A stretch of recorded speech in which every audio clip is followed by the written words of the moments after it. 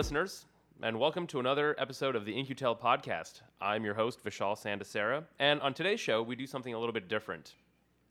Today, we're going to introduce a piece of technology that we've seen in pop culture and talk a little bit about how it may or may not be impactful to our lives, or even if it's real or not. Joining me today for our inaugural look at pop and technology together is Nick Acton. Nick Acton is currently an InQtel systems engineer. He is also a Virginia Tech master's student in computer engineering. He studies software intelligence and machine learning, and he has a strong interest in the ethics surrounding the proliferation of machine learning and artificial intelligence. Say hi, Nick. Hi, Vishal. How are you doing? I'm doing excellent. Thanks for being here today. We're really excited. Today's show is called Give Us Some Social Credit. And to tease this a little bit, I guess what we're really going to be talking about today, by way of introducing something from pop culture, is the concept of a social credit system. And we'll get a little bit more into what that means and where perhaps it is or isn't real.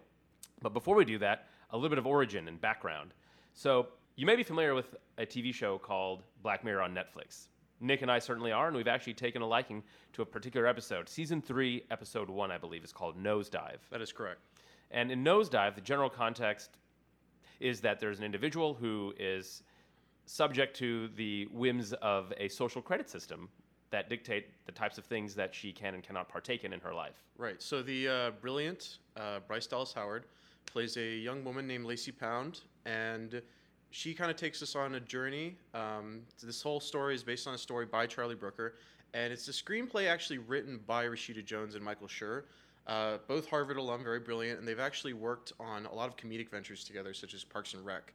And you can kind of see that come out in this episode. There's a lot of kind of that traditional The Office cringiness. There's, they get into odd situations that you can find kind of comedic, but you also resonate with the character, I think. Right. So the whole point of Lacey Pound's character is she puts her best face forward, and you kind of look at her and it makes you a little uncomfortable just how vibrant and jubilous she seems to be at any given time. And as the episode progresses, you find out it's because of this app that everybody seems to have.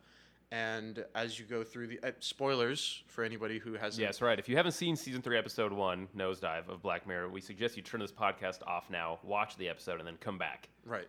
And so as we progress through the episode, we see that this application really kind of dictates everything, every aspect of somebody's life. They put their best face forward, and the point is that they rate interactions with just about everybody that they may ever come across.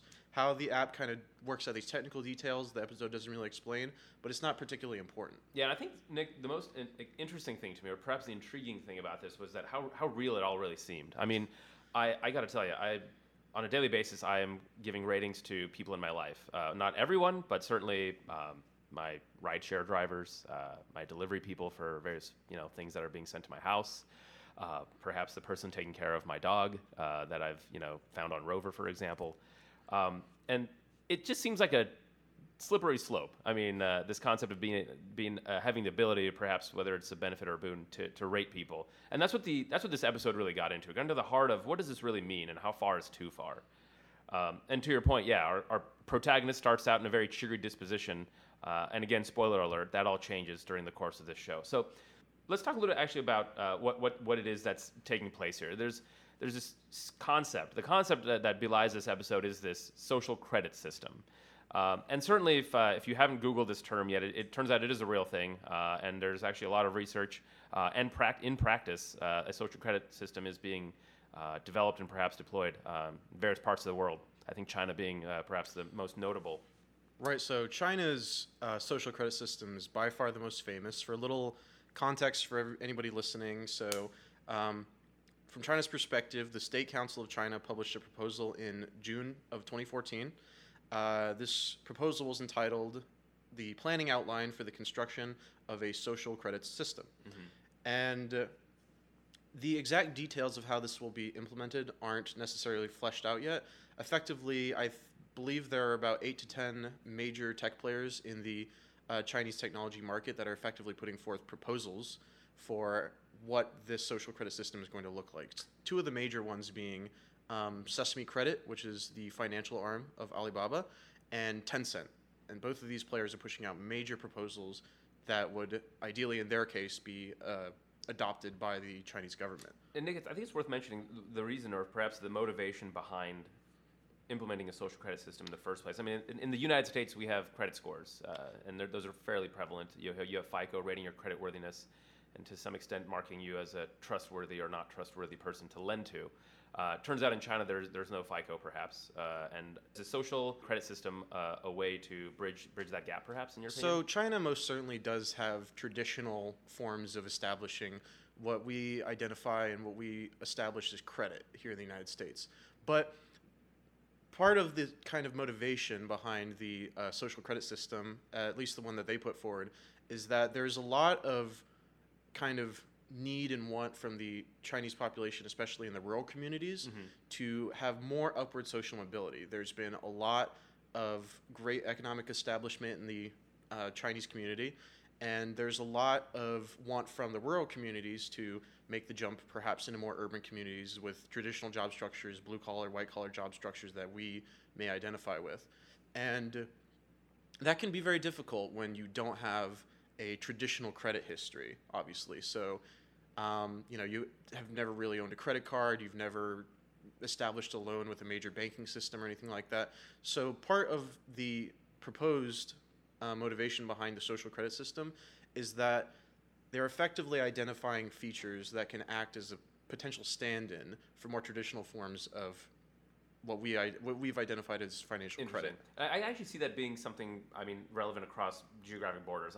China's certainly taking a stab at this. But I mean, when it comes to people who perhaps don't have any credit rating or are looking to build a credit rating and haven't had a credit card, I can see the system you're describing being useful in any of those scenarios across any country really. All right, so to our listeners, you can certainly learn more about the social credit system that's in place in China just via a quick Google search. Let's talk a little bit about how this would all even work. Let's talk about the inner tooling of a social credit system, right? Like, what is it that we certainly hear a lot about big data and analytics and machine learning and AI being relevant to inferring or creating or predicting trustworthiness of a person. But how does this all really work, and why is it even possible? Right. So we've established motivation, and the actual implementation and some of the effects of it are probably where it becomes a little bit more, I'll coin the term Black Mirror-y. So when we look at, let's draw some correlations between some American companies. So when we look at Amazon has good data on just about every member of their platform, somewhere in the tens, possibly hundreds of millions, of their shopping history and through utilization of their media platforms, through their media consumption history. And I think they're even trying to make forays into social media. The effectiveness of this foray you can establish yourself. I've personally never used it, but it's a data source that they have determined to be effective. Now, Alibaba is effectively a corollary to Amazon for the Chinese community, except they have a lot of fingers in a lot of different areas. Obviously, Sesame is their kind of financial arm that's getting a lot of financial data on all of their users. They have Alibaba is a major shopping arm, so presumably a lot of economists have analyzed this and said, and even Sesame spokesmen for Sesame Credit have said that your shopping habits could even dictate your social credit score. Presumably, if you are purchasing a lot of video games, then you are idle and not contributing a lot of time towards more productive tasks. Whereas if you are an individual who is purchasing diapers, you're likely a parent, and through their data sources and through their analysis, they've identified that parents are more likely to be a probably more socially responsible person. They have a lot more to lose. They have a lot more motivation to appear socially credible and financially credible. Right. Well, while on the whole that makes sense to me, it also strikes me as being open to a lot of bias. It seems like there could be a lot of unintended consequences of the bias that is inferred from any standalone, perhaps siloed activity that you're measuring. Let's talk a little bit about this concept of online reputation management, because I think it plays a big role in social credit systems. So I've heard of online reputation management as being something that's been around for a while now, maybe call it a decade, maybe even longer. Various companies and platforms that help you manage, better understand the insights being generated across your platforms about your products, your organization. How does online reputation management differ or aid social credit systems? Right, so I think it's important for us to maybe draw a correlation to what China is doing with their social credit system and what we do here in the United States.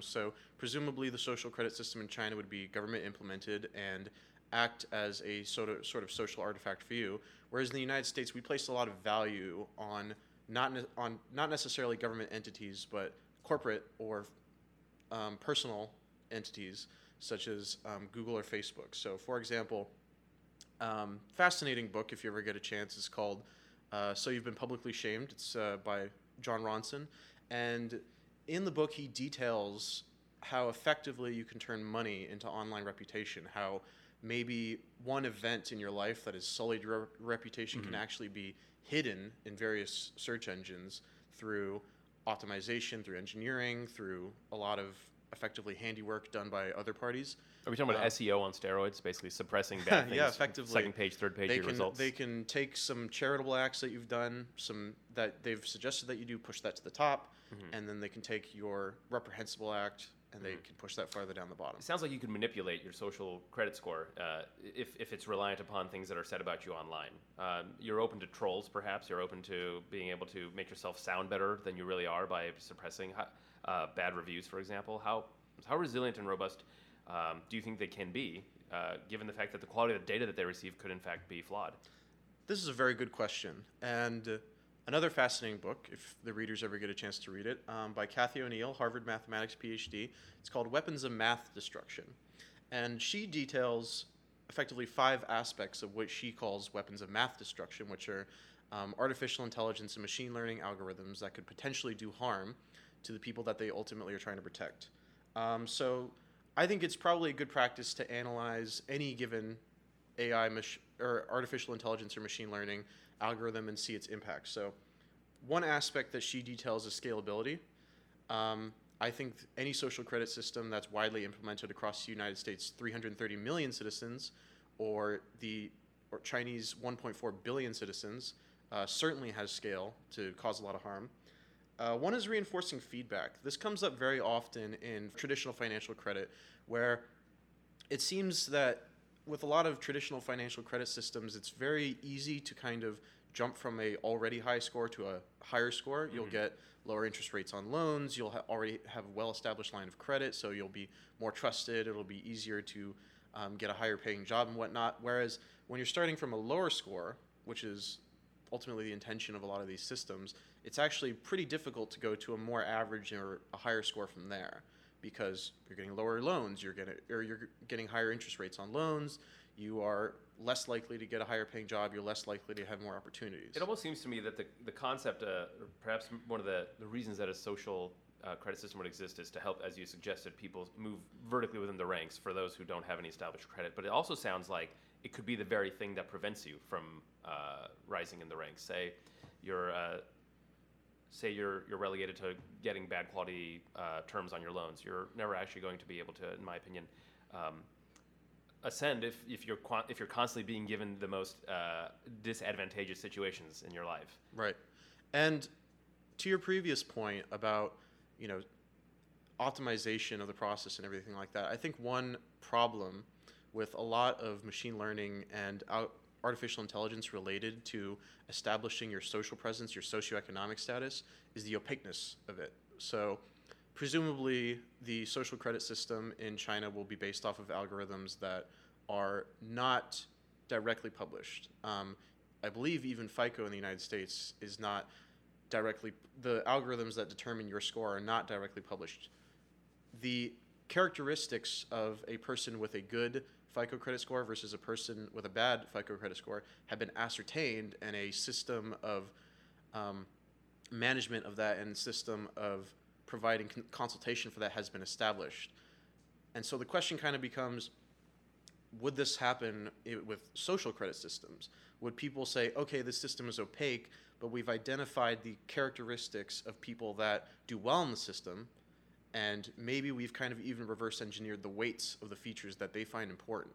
And then through acquisition through money, you can come to us as a consulting agency, and we will provide you the feedback that you need to say, oh, perhaps you need to give a little bit more to charity this upcoming quarter, or you need to buy a little fewer video games or something like that this next coming Right. quarter in order to It's interesting you mentioned establish your that. better social credit. It could certainly spawn an entire boutique industry around Right. consulting on how to improve your. I mean, we've already seen reputation management companies make money off of this, and in Nosedive, the episode that we're talking about, I mean, that's exactly what our Right. protagonist does. Right. She goes right to an agency. She's more spoiler alerts for everybody listening. She is attempting to get into a very high-end apartment community, and they actually set a limit that you have to be above, I believe, a 4.5 on a 5.0 scale in order to be allowed into this establishment as a resident.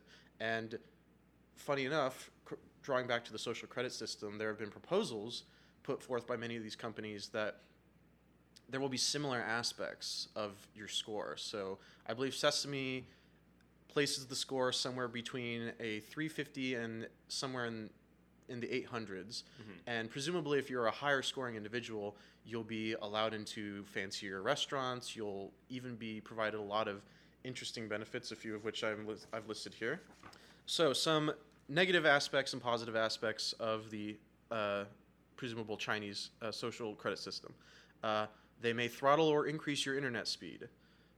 There are presumably education-related benefits and problems, such as you might be barred from the best schools for your children, Right. and you might be barred from enrollment in higher ed. I heard that travel is also a problem. Travel is also a problem. So as of March 2018, it has been reported that over 9 million people have been barred from buying airplane tickets, and 3 million people have been barred from buying business class train tickets. Wow.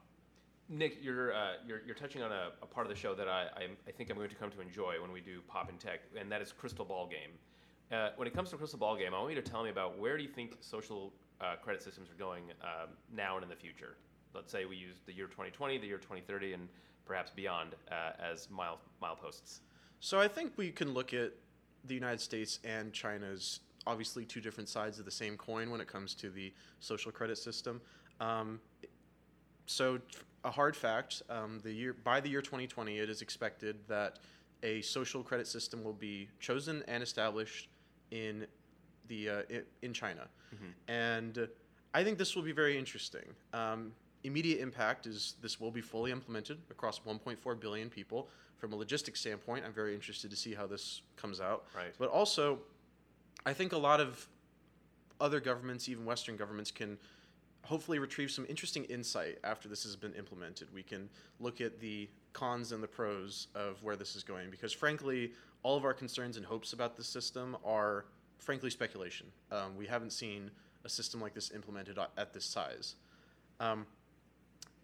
Probably about 10 to 12 years down the road, depending on how the social credit system goes in China, we might see more countries, if it goes well, we might see more countries kind of establishing something similar. So the question, I think, is, are they going to be government mandated, much like the Chinese social credit system? Or are there going to be more of this what I call social credit system diet, which I think we kind of have in the United States, which is this idea of usage of the system is voluntary and yet involuntary in a way. And what I mean by that is perhaps they'll be implemented by tech monoliths like Google and Amazon, Apple, etc. And you don't have to use any of these services, but as they become more and more prevalent, it kind of becomes a necessity of establishing and maintaining a good American lifestyle. Right. It seems to me that if you were voluntarily involved and it yielded good results, it would only further solidify your participation and on those around you's participation in such a system. Right. And in the United States, we are using kind of social credit system lights. I mean, funny enough, an app called People, Peeple, was released a few years ago, and it had a very interesting tagline where it seemed to resonate. That episode must have resonated with those creators because they seemed to like it. Mm-hmm. They created an app where you would rate social interactions with everybody that you come across. So precisely what the episode is Right. talking about.